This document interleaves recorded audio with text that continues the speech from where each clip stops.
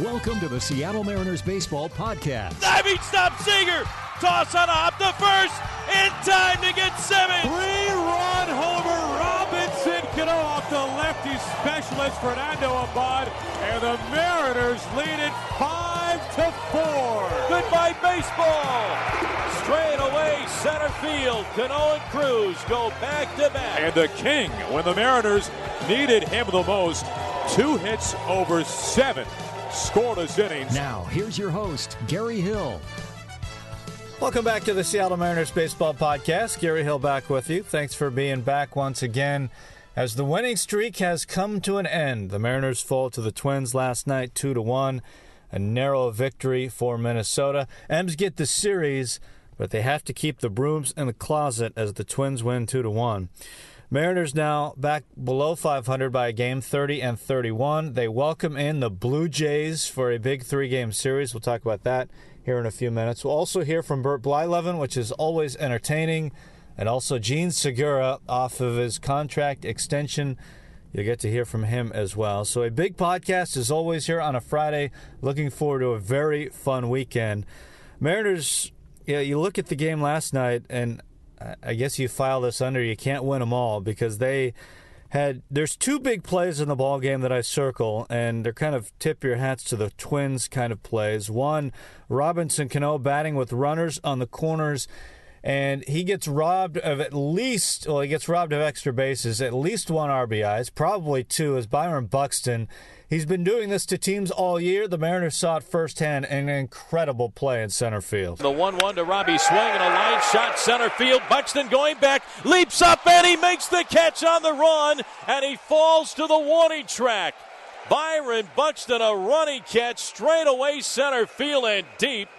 Racing back to Robbie Cano of an extra base hit, and he just saved a couple of runs for Minnesota. What a catch. And the other, a ball that was absolutely scorched up the middle, nearly took the glove off the pitcher's hand into center field. With runners aboard, just 1 out. 1 run would have scored on that play if it gets into center field, and who knows what happens after that, but a tremendous play. The 1-0 pitch, swinging a liner, caught by the pitcher. Rogers throws back to second, a double up. Robbie Cano at second base, and that'll end the inning. Holy smokes, what a catch by the pitcher, Taylor Rogers.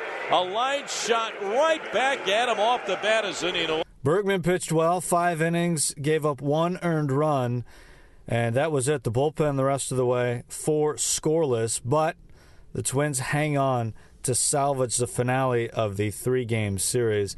Also, it's been easy to forget, I think, when you look at the Mariners' offense and the amount of runs they're churning on a nightly basis. But you look at a night like last night, Segura not at the top of the lineup, so you're missing your leadoff man. Haniger, of course, has been out for a long time. He's making his way back, but you've been without your 2-hitter for a long time. And like last night, the last couple of games, you're out Nelson Cruz, your cleanup man. So you've been playing, at least the last handful of games, without 1, 2, and 4 in your lineup. I guess it's pretty remarkable they've been putting up as many runs as they have, but on nights like that, you just wonder how much, if you have Cruz in the lineup, what if Segura's there? You wonder what you could have done offensively.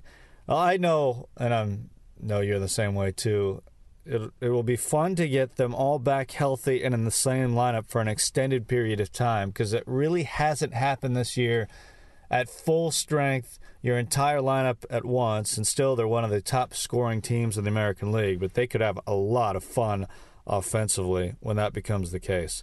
So the Mariners fall 2-1 to Minnesota. Here's what the skipper said after the ball game. Luck was not on our side tonight. It happens some nights.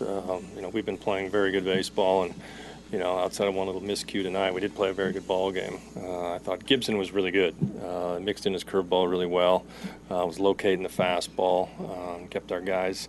It was really hard to get much going against him. But, Berge gave us a chance. That's what he's been doing lately. And then our bullpen, again, keeps it right there and, keeps the score tight for us. But, a couple key plays in the game. Obviously, the ball that Buxton ran back over, diving, with a couple guys on. I think Cano hit that in the 5th inning. And then, the line drive double play there in the 8th that Zunino hit. So, again, we continue to play really good baseball.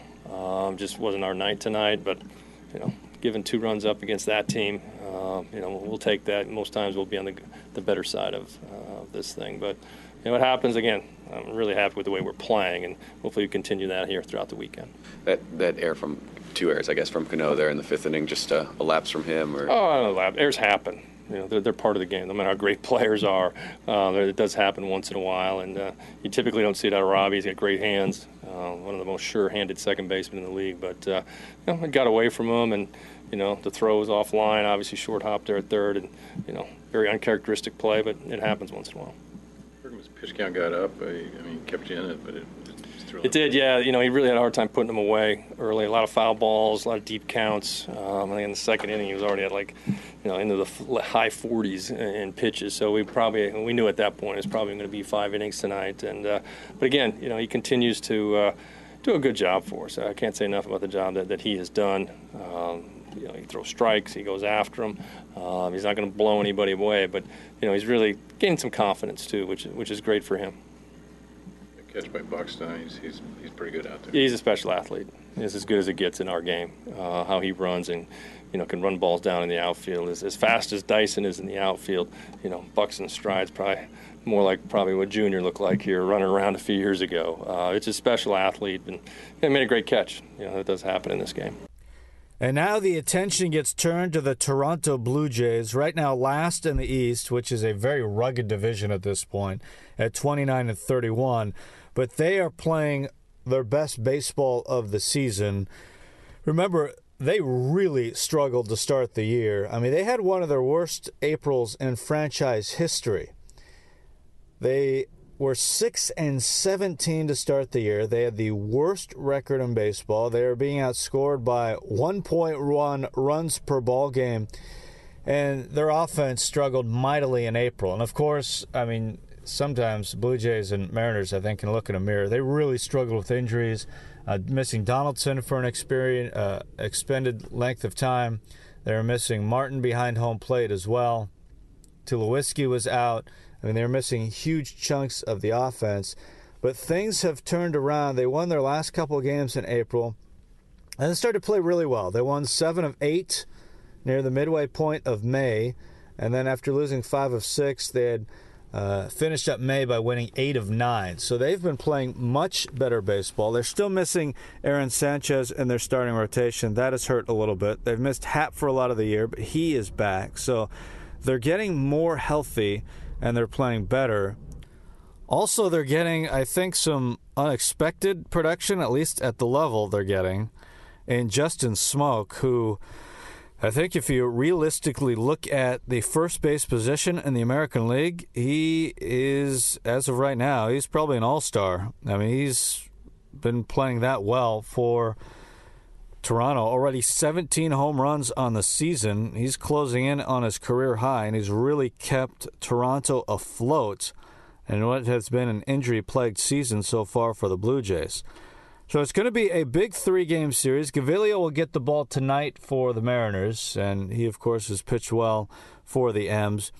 On Saturday, great pitching matchup. It's going to be Marcus Stroman against Ariel Miranda. Miranda, of course, coming off the complete game. And then James Paxton will go on Sunday. So the Mariners have won 8 of 10. The Blue Jays are playing good baseball. This is going to be a very fun series at Safeco Field. The Mariners, of course, a little revenge on their mind from a series they struggled in Toronto earlier this year. So 7:10 first pitch tonight. 7:10 on Saturday, and then we'll see you Sunday at 1:10. That's going to be James Paxton against Jay Happ on Sunday to wrap up the series. So it's going to be a fun one. Mariners and Blue Jays. Someone we were hoping to see in this series, but won't for a while, although it looks like his timetable has been pushed up. Jean Segura, fresh off of his contract extension, sits down with Shannon Drayer. When you were traded to Seattle, you knew Jerry, you knew Robinson Cano. What else did you need to see to know that this was the right place for you? As soon as I get that trade, like I say, I know it's going to be a good home for me, especially because if he was, held me far away from me, imagine it would just get close to me, how important it's going to be to me to play, to hang in the nest next to Hank and second base, and I play shortstop. I mean, it's gonna be one of the best years of my career. And how has that been for you? I mean, he hasn't helped you just on the field, but off the field. You guys are close friends, and now you are closer. And do you see too much of him? No, I mean, we really good. We're close. Every team that I had in mind, I come into Hank. He gave me some good advice. Even in a baseball field, outside the baseball field, how do they get, as a better person, better player, better human. I mean, sometimes we make a mistake. Because we're human, we're not perfect. But, when you got people that hang around you, trying to they do best, to me, it's awesome. How different is Jean Segura now than 3-4 years ago? The confident came back. The trust, the ability to play ball. A couple years ago, I lose my son. I had a lot of problems with it, with contract stuff with the other team. I lose my son in the middle of the season in 2014. I guess squaring it in my face with the bat with Ryan Brown. It was a lot of problems over there. Already my mind was not in the right place to play baseball. And it was like everything's taken away. It was like they take me away, the emotion, the feeling to play ball. And when you play like that, I don't think so you're going to get success. And now you go out there and you play easy and you play free. Yeah, exactly. Now I go there. I'm enjoying playing baseball right now. Not because I'm doing well, because now I care. Now I know it's the people behind me that support me and they care about the way that I, play the ball instead of, just me all the time. It was neat to see you address your teammates who were here in the room. And it wasn't just Robbie. It was Ben Gamel. It was Taylor Motter. It was all of them. Yeah, like I said, this guy been huge for us. Looking what they've been through, I get, a couple games off. Motter go there and do a great job. Gamel, we lose Mitch, and Gamel comes on and do some great effort. I like the way he kick on to his business, and it's amazing how guys like that. You're here for a while now. I'm going to assume you want to win. I'm going to assume you want to be in the playoffs. What does this team need to do to get there? It's how I go. We're playing really good right now. We win 8 of the last 9 games. So the guy do a really good job pitching, offense.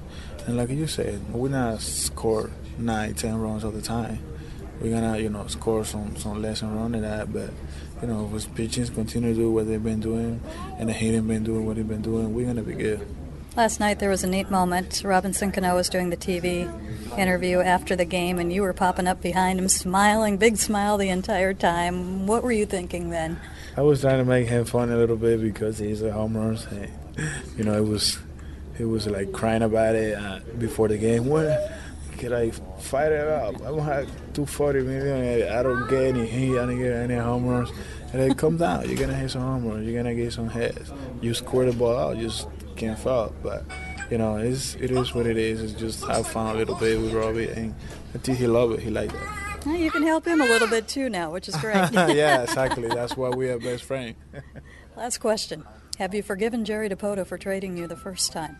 No, it's okay. It's over. It's over. At that time, I understand Jerry, and like I said to a lot of people, thanks Jerry for making that trade. If he don't make that trade, who knows what it's gonna be? Maybe in the Angel stock or what else I'm gonna be? For him to make that trade, give me the opportunity to play every day in the major level. That's make me the kind of player that I am right now. Congratulations, and get that ankle well. We want to see you out there. All right, thank you. Well, thank you. And time now to hear, this is always fun, from the Hall of Famer, Bert Blyleven. It is Hall of Famer Bert Blyleven. Bert, you do 100-some games for the Twins? I do 80 games now, Aaron. Okay, well, yep. we're very grateful that you decided to come to Seattle. Well, why wouldn't you? It's beautiful. Beautiful here. We just came from Anaheim. I have children that live down in Southern California, and then from here tonight we're going to San Francisco. So 3 beautiful ballparks on this road trip. How would you pitch to Miguel Sano? Wow. I'd walk him. Hope the next guy hits into a double play. He's not missing many pitches. He's going to strike out. Like all power hitters, Sano's going to strike out. But when he makes contact, he's a big, strong kid, and he can hit some monstrous-type home runs. But he's also hitting for an average, which is really good to see, and driving in runs. Bert, you're in the Hall of Fame. We got a guy that I believe should be in the Hall of Fame, and Edgar Martinez, who's been our hitting coach now for the last few years. What was it like facing Edgar Martinez? You know what? Edgar Martinez was a true professional. As a pitcher that knew I was going to pitch against the Mariners in a series, I would come out, if it's, say, the third game of the series, I'd come out and watch batting practice. And Edgar Martinez, to me, was one of the true professionals about what he tried to do to prepare himself for the game. He'd hit off a tee, but batting practice, he would take, all the first round the other way toward right field. And then the second time up, he'd hit some up the middle. Third round, usually third or fourth. Then he'd try to spray the ball a little bit. But he just had great work ethic, and, he was fun to pitch against. I looked at the numbers. He was 4 for 6 off of me, and I think he hit a home run, but who didn't? Bert, I was curious, because you pitched for such a long time, and your career takes you to Cooperstown. We see so many arm injuries now in baseball, and so many guys are max effort. Your normal average pitch over the course of your career, what percentage of effort were you throwing that pitch with? I went max effort from the beginning, but I was also in shape to go 9 innings. I had 242 complete games. So back then, you were given that baseball, and you hope that you shook hands with your teammates after 9 innings. That was your goal. Today's game a little bit different. I don't understand what max effort exactly means. You have relievers come in for 1 inning, and everybody wants to throw 100 miles an hour. But when you walk 2 or 3 guys in that period, what good is it? But as a starter, I thought the pitcher last night, Mejia, should have went 1 more inning. He had 95 pitches. He had 1 bad inning, so it happened to be the 5th. But we came back, we scored, he had the lead. But I don't like the pitch count. I never had the pitch count. It used to be when I pitched, the hitters let us know when we were done. Right. Not some number. Bert, we had a guy 4 days ago, Ariel Miranda, go all the way. First complete game by a Mariners starter this year. Just doesn't happen anymore. That stat is a dinosaur. You had a lot of complete games, a lot of shutouts in your major league career. When did that really start to change where guys didn't have that CG anymore? Probably in the 90s, somewhere when the pitch count first came in, late 90s. I say it on the air for TV for the Twins. I'm still waiting for the first guy to actually blow up on the mound when he throws his 101st pitch. But, to me it's more how many innings were you under duress? Men on second and third and 1 out, you got to get a big out. If you're cruising for 5 or 6 innings and your pitch count's up to 90, go with it. But that's not the game today. But Aaron, you asked me about that. I don't think, even though these pitchers today I feel are bigger and stronger than we probably were when in our era, they don't know how to pitch. Like for example, Kyle Gibson tonight. They signed him a number 1 pick 6-7 years ago because he had a good sinker slider. And now he's trying to finesse everybody. He's lost that confidence out on that mound, and you can see it, that he's trying to aim the ball rather than letting it go. You cannot be afraid to fail. All right, with baseball is going to come failure. But if you learn from that, you're going to succeed. And that was my belief throughout my career.